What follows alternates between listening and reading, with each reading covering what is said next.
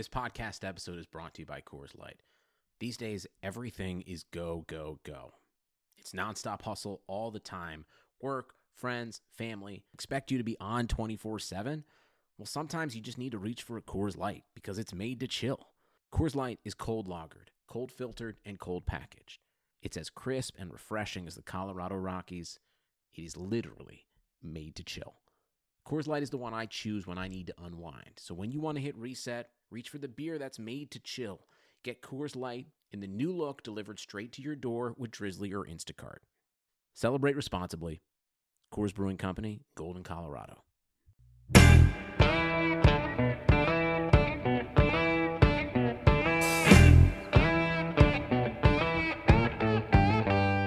Hello and welcome to Front Office Features. I am Rob Crane, and Chris Valente is here with me as we do a joint interview. Chris, how are you? I am great, Rob. Day 11 of quarantine, so things are still kicking, live and well. That's good. That's good. So to pass the time here on day 11 quarantine, we're talking to a national sports law analyst, Dan Lust. Dan, welcome to Front Office Features. Thanks for having me on, guys. Very excited to go over a little bit about what's going on in the sports world and obviously my path, how we got here. Yeah, we're excited to talk about that. So, national sports law analyst. How does one become a national sports law analyst? It sounds fancy, right? It does sound fancy. Very fancy. So, it's funny. So I'm sure like a lot of people listening to this podcast now, I grew up as a diehard sports fan all across the board. And for my life, I wanted to work in sports. So I'm sure we'll get into the whole history. But I work in sports. I work in the law. I have a history working in sports. And at some point, I just decided to start writing about sports. And then my passion for writing about sports became doing interviews about writing about sports law, just kind of this weird crossover because I knew about both. And then, then I was doing national radios across the country, national sports law radio. So I'm like, you know what? National sports law analyst sounds like what I'm doing. I don't know if anybody else is doing it. But, as they say, guys, you got to fake it till you make it. Yeah. I love it. Love it. So you were a Union College guy and a Fordham law. You want to kind of take us through your life in college, your life at Fordham. I saw that you're the president. You were the president of the sports law forum in Fordham and all kinds of good stuff. You want to kind of take us through what your life was like in college and then kind of those first steps right out of Fordham? Sure. So when I was in college, I went to Union. My both my parents went there. So it's one of those things, if you don't go to your parents' school, they're going to be mad at you forever. So Union was always on my radar. But when I was there, I'm sure like a lot of people on this call, listening, I joined a fraternity. Just thought it was a good way to meet people. When I was there, I was the athletics chair of my fraternity, just trying to meet as many people that were similarly minded in terms of sports. So it's always been a big passion of mine. And my sophomore year when I was at Union, the New York Giants had their training camp up in Albany. It was about 10 minutes away. So there was a post that went out on our school's job board, that someone, if someone had a car that was going to be around for the summer that, was interested in football and, knew the area well, which, obviously I did because I had been going and driving around Union, Schenectady, New York for about 2 years.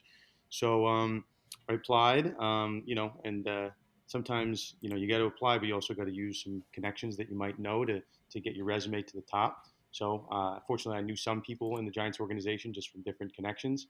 I just said, hey, I applied. Is it possible you can make sure this gets to the right person? And fast forward, I was one of a team of 4 public relations interns for the New York Giants at their summer training camp in Albany University.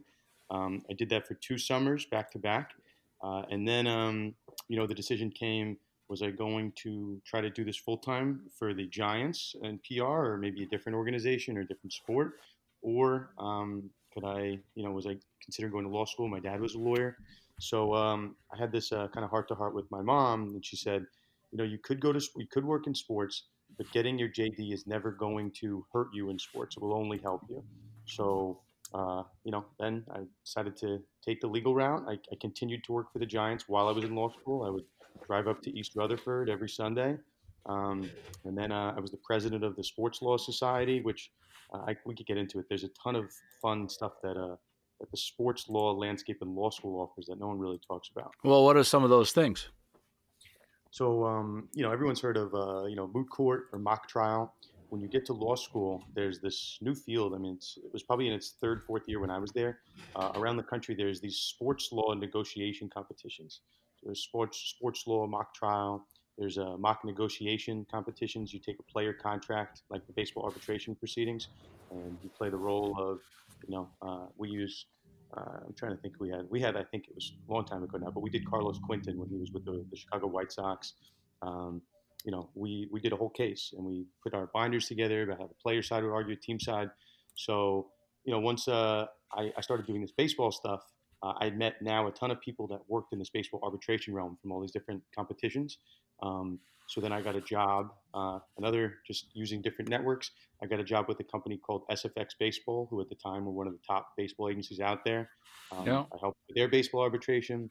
And then I did some work for a law firm that did work for the Cincinnati Reds, Oakland Athletics, that did team side of the arbitration process. But, it's just literally trying to take every opportunity I had and network and then kind of take it to the next level. So with sports law negotiations, that was just a crazy way to apply what I was learning in the classroom versus, with my passion, which is, kind of what I'm doing now. It kind of makes it seems like it takes what you've learning in theory and putting it into real life. Has any of those conversations that you had in those competitions helped with your network or helped you kind of in your next steps? Yeah, it's funny. Like I get these calls. I'm pretty active on Twitter. I'm pretty active on LinkedIn. Yeah, you have a great Twitter. You're a great Twitter follow. I was looking through your thank feed you today. very much. I'm at Sports Law Lust. If anybody wants to shoot me a follow. Oh yeah, give it Sports Law Lust. It's a great one. So yeah, I'm of the mindset. A lot of people helped me in my career moving up. I got the job at SFX Baseball. One of these judges at my competition at Tulane Law School, he took an interest in me and he said to follow up with him about potential openings. So people have helped me. It never hurts to ask. It never hurts to send someone a follow-up email. It never hurts to send someone an email out of the blue just to let them know how you're doing or if you got this big result or something like that. But I always, if there's someone on LinkedIn that says they want to, if I can give them any pointers, any tips, I always answer it because there's not enough people that really do that. But I think what's important that I've always taken away, the number of people ask me, I get it once in a while, what's the biggest tip you could give me for trying to make a path in sports? I say, A, you have to get super lucky, which you can't really control, but B, you just got to expand your network as much as possible, whatever societies, whatever conferences you can go to. I think that just goes a tremendous way. Dan, this is Chris. So I learned a lot about what you just said about always making sure people reach out and get back to folks because not enough people do that. And oddly enough, you and I both started with the Giants as my career as well. I started as an intern and went up to Albany for training camp, working for Ethan Medley and Allison Stange in community relations. Yeah, I know. I was with Peter John Baptiste. Yep. So I knew Peter as well because he was a UMass grad, and I was coming out. I went to UMass, so that's how I got into the Giants back in 2004 and started my career. So it's kind of funny. And then I actually ended up in Albany later in my life with working for the Albany Devils when I was working for the New Jersey Devils. So I know Union College well and where you were for those 4 years. So it's kind of a small world as we try and tell everybody on this podcast. But in terms of like reaching out and what other people in the industry should be doing, and I think a lot of folks who are younger are timid to reach out to folks such as ourselves or you under the guise that they might be bothering us. And we've always tried to coach people up of like, look, if there's a different way to approach it rather than just always about them, but also trying to add value to why you're reaching out to someone. Like, what do you think from a best practices standpoint, specifically within the law sector of sports, how people should be, who they should be reaching out to and how they should go about it to get to the right folks to have these conversations?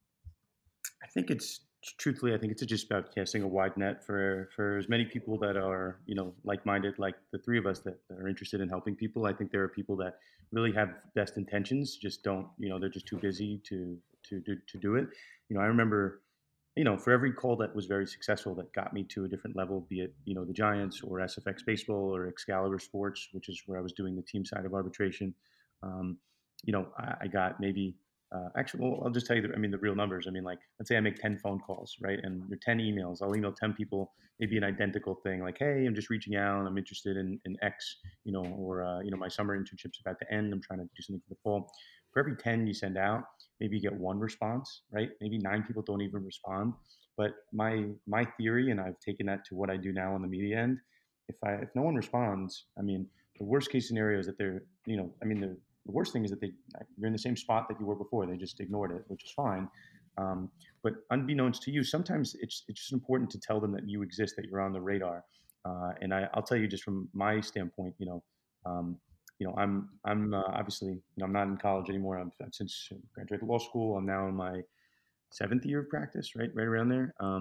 So now on the sports media end, now I do, I get radio interviews around the country. But when I was really starting out in this industry, which wasn't that long ago, maybe a year ago, when I really started to hit my ground running on radio, I would send out maybe 100 emails, and I was nobody in this space, but maybe I'd get 2, 3 responses, and I'd get on the air in those 3 markets. And I think it's sometimes just about being persistent. And then when I would, got on those 3 radio stations for, some article I wrote, I would then respond to the other 97 that didn't respond. And I'd say, hey, just circling back with you. I actually just did 3 radio interviews in these spots. Here are the links below. Let me know if you're interested. I'm happy to go on. And then I'd get another 6 or 7. And then, for the other 90 that didn't respond at that point, I'd say, hey, now it's up to 10. I just did this really giant spot with Fox Sports Radio National. What about now? So I don't think that there's any harm from sending emails. If somebody wants to ignore you, that's fine. But there's enough people that are out there, if they see that you're persistent, I really think that goes a long way. Anybody can send one email, but I hear all these stories about people across sports that wrote letters to every single team in Major League Baseball, every single team in basketball. I think those are the people that get ahead because they have that persistence. I love that. That's great. I mean, because the other thing too is we also try and preach is, like, to your point, sending one email, even to that one individual, is not all it takes. I mean, following up with the right manner. So what you just touched on there of, like, hey, I'm now up to 8, I'm now up to 10, for another reason to reach back out with something more relevant than just reaching back out is such a great message, because people think that just like they are going to send this one email to a senior vice president in a company and they might respond. And a lot of times people maliciously don't, like, they're not ignoring you. Just things get in the way, life gets in the way, and your email gets pushed down. And that's why having the tact and being persistent without being annoying is so key to getting the relevant conversations that you hope to do. One in terms of the conversations you're doing right now in the national media, what vertical of sports law do you most enjoy focusing on?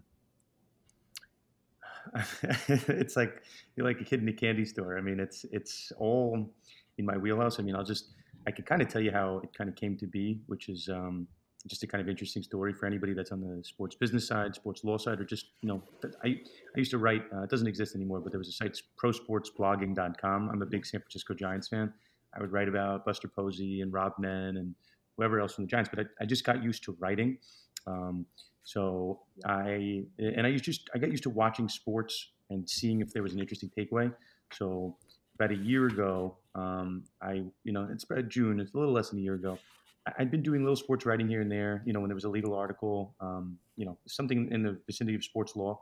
But I finally saw something that no one else was talking about online.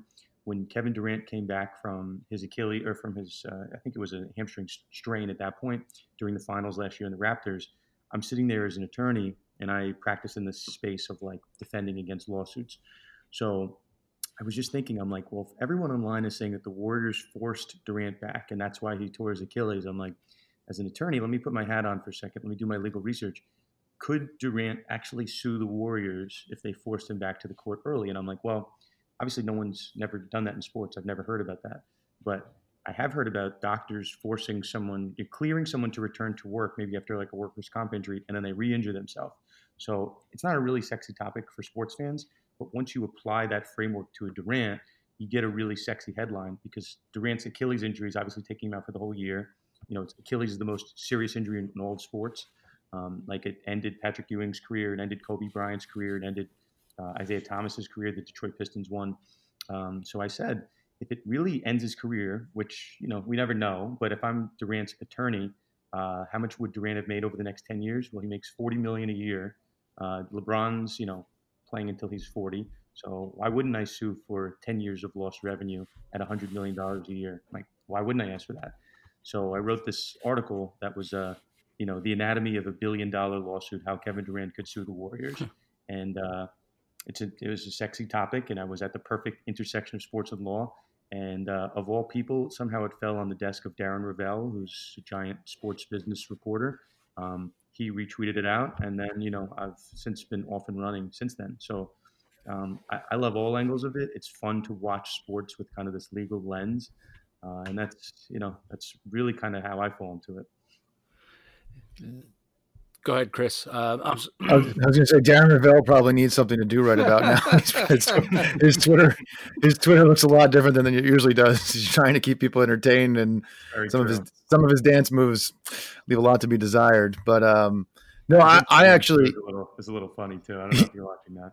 Yeah, he's become just a character of himself at this point, right? Darren, he's become such a celebrity. I mean, I think he's over 2 million followers on social media now, which is unbelievable. Yeah. What he's blown up. But it's kind of funny. Like, he kind of started to almost to what you're doing, Dan.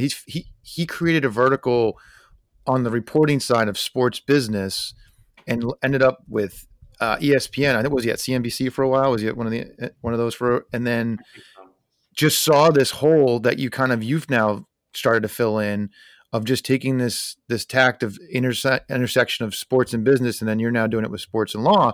And a lot of folks who are trying to get into our business are always like, it's really hard. I can't find my way in. This just goes to show, like, look, if you just get off your ass and do something and make something by yourself, like Rob and I started this podcast on a whim because we want to do something to help out people and give back. So you just found this sector that you enjoyed, but started writing, and you started reaching out to organizations to get on there and to talk about legal and sports. And that kind of advice is just so refreshing to hear, rather than someone just waiting around for something to happen. You just made this go out and happen yourself. Yeah. And I mean, listen, it's not all, you guys are talking about like verticals, a lot of my, I guess, for as sexy as it sounds, I worked for the Giants and I worked for SFX Baseball. So from the 2008 to 2013, my resume was like just sports, and going to law school, still doing sports. And then, it's not without its pitfalls. Sometimes you have to kind of take a winding road to get back on it. I mean, I remember I graduated law school, and, I had this, I don't know who could have had a better sports hybrid law resume than me, but, the job market's competitive. So I remember, I was wanting to get this perfect opportunity. I considered going to work just as a baseball agent, just trying to get clients. And then I'm like, well, you guys are both in baseball. I mean, I never played. I don't speak Spanish. I wasn't ready to live out of my van in Florida. So I said, you know what? I have a girlfriend at the time who's now my wife, and I'm like, got to make some money. So I, for really about 4 years or so, I worked just purely in law. And I followed my passion on the side. Fantasy baseball, 10-time champion. Humble brag. Humble brag. But if you're listening out there and you're in my league, these are all facts. And I'm coming for you next year. Well, you're a lawyer. You're dealing facts. That's right. This is just facts. Yeah. So, but you got to put your passion to the outlet. You never give it up. You get discouraged. But now 5 years later, I look back at my resume and I'm like, everything, I'm a big believer in everything happens for a reason. Now I can come to these, this doesn't sound as sexy as sports law, but it doesn't happen. I don't get to where I am now without it. I do these, it's going to sound very boring, but these called continuing legal education classes, CLEs, and I teach, it has nothing to do with sports, but I teach different classes to lawyers, to judges about how to use technology in the courtroom and whatnot. But I just got used to the reps of speaking, meeting in front of people. And then once I hit with that Darren Ravel article, I could tell people legitimately, hey, I wrote this article for Ravel, I can speak. There's like, 50 of these classes that are on webinars, all sorts of stuff. So just give me a shot on the radio, and I won't, I'm not, obviously never done it before, but I can speak for a living, so it can't be that bad. So, but had I not done these, 2-3 years of these CLE classes, which, then they weren't, I wasn't getting paid for it. I just liked doing it. Just was getting my reps in, my public speaking chops. I don't probably get on the air for any sports radio interview. So, you could be doing stuff in your own life to build up those skills. So when you hit with something like a Ravel article, which, we all have had that big break, but you have to have the resume and the skills at that point to kind of make the most of it. Yeah. Dan Lust is our big break. I'll take it. That's great. So there's some things to get kind of on the current news topic. There's some things that you've been talking a lot about. We got the NFL draft upcoming, and then, when the questions are about when the other drafts and different things are happening, besides just the normal postponement of, the draft or some things. Excuse me. There's some behind the things that take behind the scenes things that take place, such as like draft declarations and different things like that. Talking about the Major League Baseball draft or the NBA draft that are upcoming, do you want to talk about some of the things that people don't know normally about what's happening, other than, what they see on TV would just be, potentially delayed a week or two or a month? Yeah, sure. So I'll, do we talk about gambling on here? Is that allowed? So please, absolutely, we encourage it. I used to work for DraftKings. We can talk about gambling all day long if you want. So I'll give you the best way I can explain this. So people want to say the NBA is going to be delayed, baseball is delayed, the draft is going to get moved from Vegas to maybe a studio show. So that's only one half of the coin. I dabble in bets when I see one that's obviously going to win. That's not gambling then. That's just winning. Yeah. I mean, that's just my motto when it comes to fantasy baseball, and obviously with bets too. But just at this intersection of kind of sports and law, I went on one of these offshore sites, and I was just kind of looking at where they thought the odds were to return to sports from coronavirus. So the first line I saw when it popped up, basketball will return by May 4th. So I thought that was interesting. So that wouldn't have been that much of a delay. It would have been about 6 weeks. So I, putting on, similar to how I did with Durant back in the day, I put on my legal thinking hat, and I'm like, you know what? I practice in law. There's something called force majeure, which is basically if there's something like a Hurricane Katrina or, God forbid, like a 9/11, if that cancels an event, it's no one's fault. The contract's just null and void. So it's not necessarily a sports contract, right? Like I have a friend that's getting married in a couple weeks. Their wedding was canceled because of what's going on in the world around us. So they don't, they get their money back from the venue. The venue doesn't have to hold the spot for them. That's generally how force majeure act of gods work. So I knew the NBA had a force majeure clause. I didn't really know what it said, but I went into the NBA CBA. I'm a lawyer. I can read these agreements. I found it. It's like way buried deep in the 400 pages right around there. And it said the NBA owners can cancel the season, but they have to do so within 60 days of this force majeure event. So that would be, whoever's listening. So I'm sure you've heard Rudy Gobert was the first diagnosis in the NBA of the Utah Jazz, and then within a couple hours, the NBA suspended the season.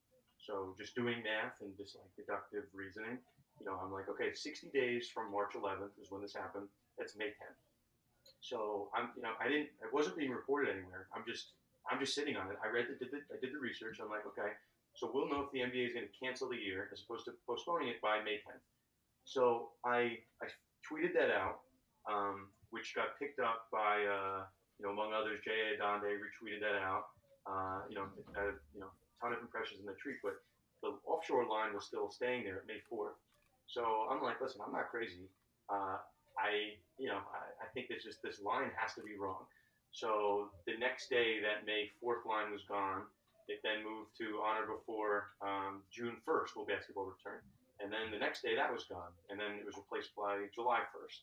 And now in its current line, the NBA return is set at July 13th.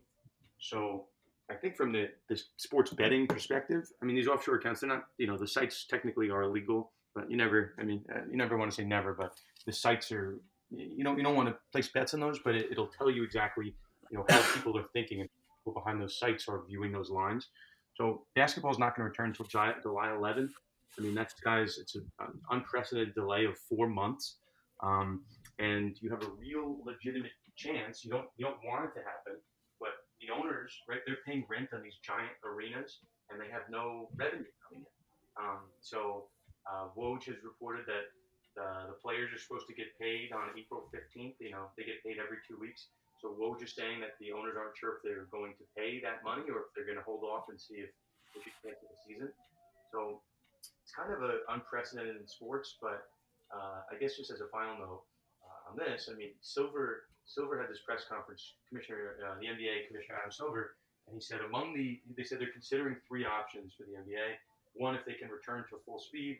Two, if they can return, without fans. And three was this weird scenario that, it'll make sense now, but he said, we're considering an option where a group of players compete in a giant fundraiser. And so I'm sitting there, from my standpoint, and I'm like, the only reason he's saying a group of players competing for a giant fundraiser is if the NBA is potentially going to be canceled, then the only people that will play are voluntary guys that are going to be, in quarantine or something like that. And maybe there's like a LeBron, Giannis type fantasy draft. But there's a real potential for this season to be canceled. It makes sense economically. It makes sense because of the arena availability when it comes to August. I know the Milwaukee Bucks, right? They have like the Democratic National Convention is going to be in their arena come August, at a time where basketball is not supposed to be occurring. It's supposed to be done by June. So if you just read into the breadcrumbs, you listen to what Woj is saying with like these doomsday provisions. What he means by that is the sports for thing, Zach God thing. I think it's possible. I mean, you'd hate to see it, but it's a really serious thing we're dealing with now. And in terms of legal liability, I don't think Silver is going to allow fans back in the arena or players for that matter. If there's any risk.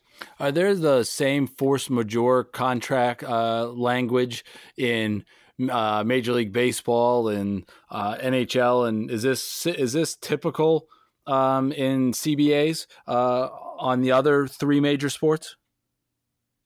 You see it in different ways, shapes, and forms. I mean, the language in baseball is called this national emergency clause. It's not in the CBA, but it's in the player contracts. And then, just because I try to sit again at this weird vantage point, Trump the other day, I don't know, right? Like force majeure is sometimes vague. The NBA has a line that says an epidemic counts as a force majeure. So we're in a pandemic. So pandemic's one level higher than epidemic. So this qualifies for the NBA. So, but even when the NBA canceled, it's still unclear to me if this is a national emergency because it says the government has to declare a national emergency, which when basketball suspended, Trump hadn't said if it was a national emergency or not. So this past week, Trump in his press conference, I think it was probably Monday or Tuesday, called this, he's declaring a state of national emergency. So at that point was when I think probably baseball's lawyers felt comfortable to cancel their season. And I apologize, not cancel, suspend their season. But you see language in all sports. I mean, I was just reading this great article back in 2001 when Paul Tagliabue in the aftermath of 9/11 was considering whether to cancel week 2 or replay it or not, just to stay on board. And I'm sure it's there in some way, shape, form. I couldn't find it in the CBA, the new CBA at least, what football's force majeure looks like. But at the end of the day, even with absent of force majeure, if there's a reason to not allow fans in from a safety perspective, and the players don't want to play, I mean, everyone's got the ability to do that. And the reason that you saw all of these sports kind of fall in line after basketball is because you don't want to be the sole sport out there on an island, and God forbid, something goes wrong or there's an outbreak in the stands. So I think all these sports are going to kind of follow each other. I mean, there's a total different legal issue with respect to like WWE and UFC, how those guys can go on. But I think when it comes to the 4 major sports, because those guys are unionized, they have collective bargaining agreements. I think they're going to play it a lot safer as compared to the WWE, which doesn't have a union. It's really just Vince McMahon's fault. Do you think the same? Do you think that? We've talked about the 4 major, but we also have the Olympics coming out, and there's news today that they're talking about postponement. How do you think the Olympics will differ than the other major sports in this regard? I think the breaking news, it's actually formally been postponed. It's formally postponed. Got it. Formally postponed. At Sports Law Lust. I retweeted it first. Good. At Sports Law Lust. If there's any Twitter to follow after this one, it's that one. Yeah, so I saw the writing on the wall. I mean, it's not just the 4 majors too, right? Kentucky Derby got postponed. The Masters was postponed, And the problem, the reason that basketball could be canceled is probably the same reason the Olympics has to be postponed. It's this outbreak is affecting different teams in the NBA differently than it's affecting others, right? The Nets get hit with 4 guys. The Celtics, I know, got a couple. And some teams just don't have any positive tests at all. So the owners have to agree to come back to basketball in a landscape potentially where some teams are, at a further disadvantage. So when it came to the Olympics, you're kind of talking about the same type of scenario, right?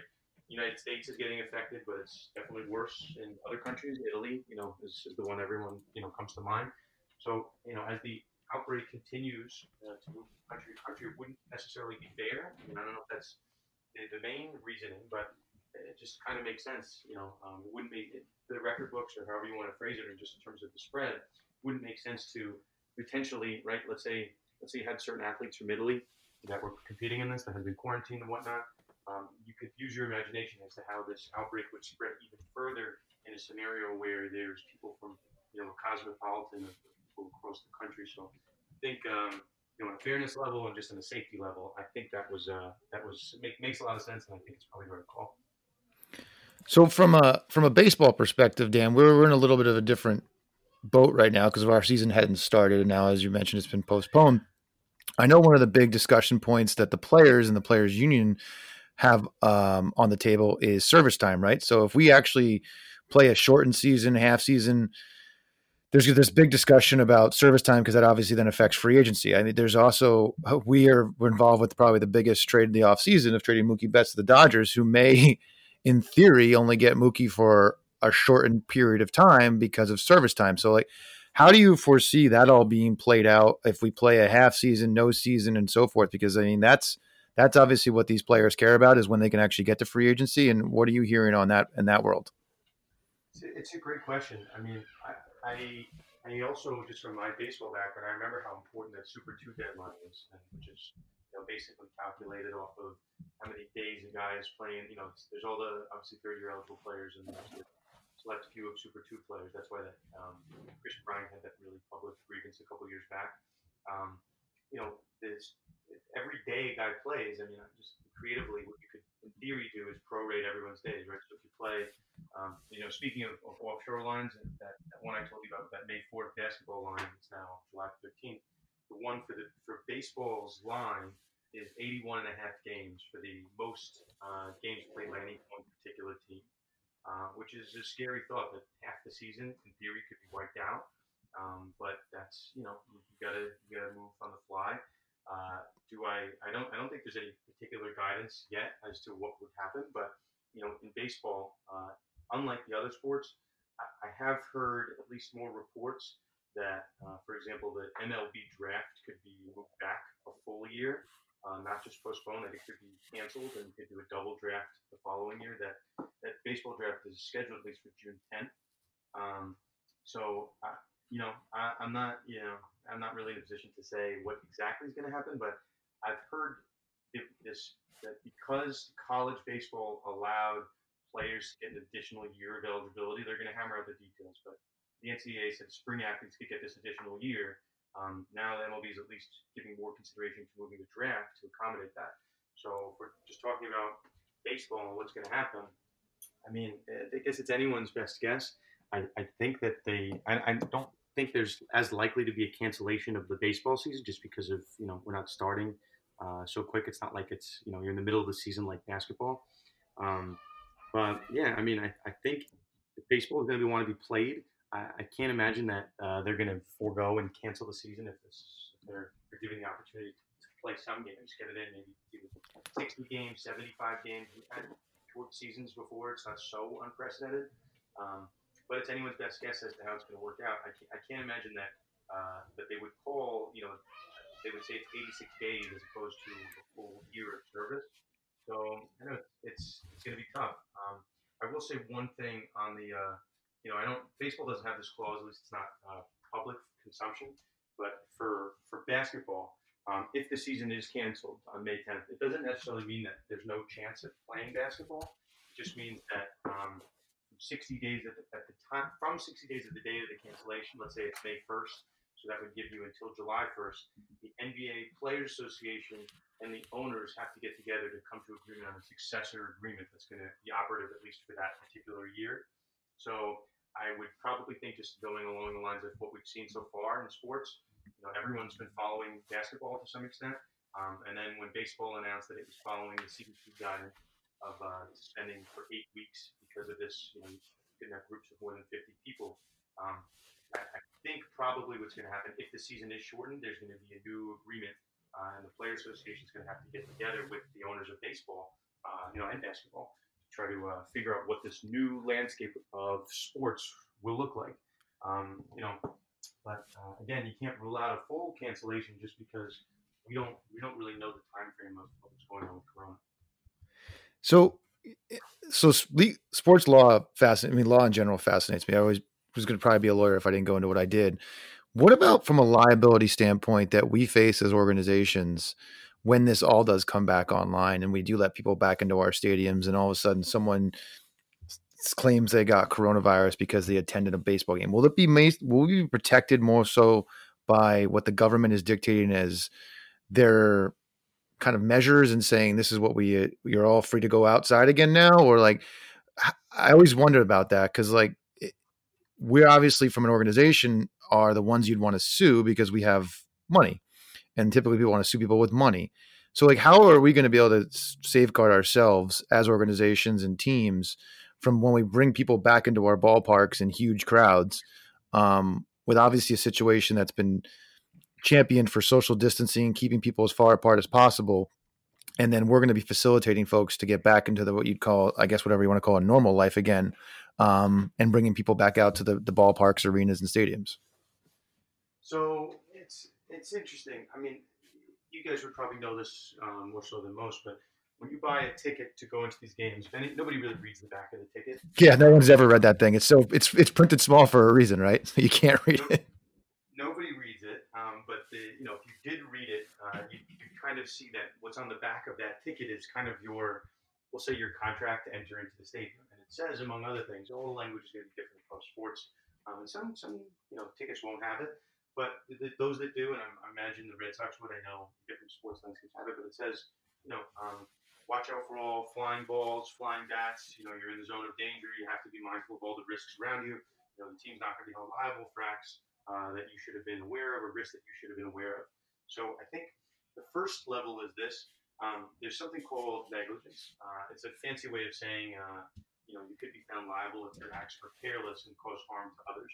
So, in the aftermath of the Rudy Gobert incident, when he's touching mics and yeah, that wasn't great. Not a great week for Rudy.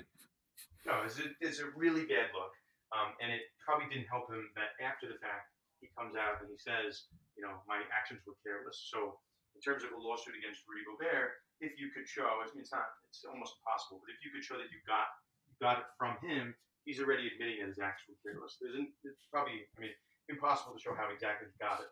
So I guess taking that to the stadium context, that's why the NBA shut down so quickly, and why all these leagues are listening to the CDC. You have to provide a safe place for your fans to watch a game. That's pretty straightforward. But when it comes to something like a flying bat or a ball or a puck, if you're at a Bruins game, those are some risks that you know about. This whole coronavirus, pandemic, we've never really seen it in sports the last 100 years as to what possible viruses or disease could be going around the stands. So why I mentioned these tickets, I know for one team, that the Philadelphia 76ers have some crazy language on their tickets that say the Sixers cannot be liable for any potential harm caused to you as a result of you attending this game. So I expect to see, from the legal standpoint, a lot of those language to be showing up, to be put together a little cleaner, and maybe they'll increase the font size and yeah. And then I think from a third level, it's going to be tough for fans to once they're comfortable to come back. But again, that's why I think just so you guys know where the odds makers are putting it. The NFL is there's another line I saw on these offshore accounts. Will week 1 of the NFL games have fans in the stands? So that's I think a minus 200 favorite in these offshore books. So that's late August, September, right around that time frame. So I think it's a matter of time, but that's what I think NBA owners and baseball owners, everyone's a little concerned about, that if they open the gates to have these games played, they're really hoping for all these fans to be there because it's a tremendous cost to have a baseball game, and you're hoping it to have, at or near full capacity. So if they do that, they have to protect themselves with the proper liability language and also, the proper guidance from, the government or the athletic commission. That was a great question, Chris. I was thinking something similar, and now you kind of have me thinking about that in general.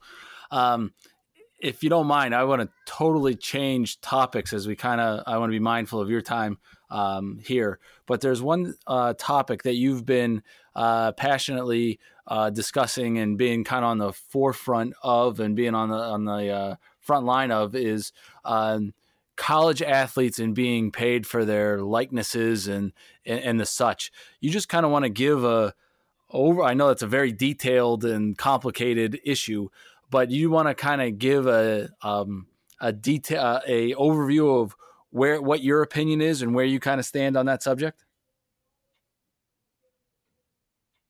Yeah.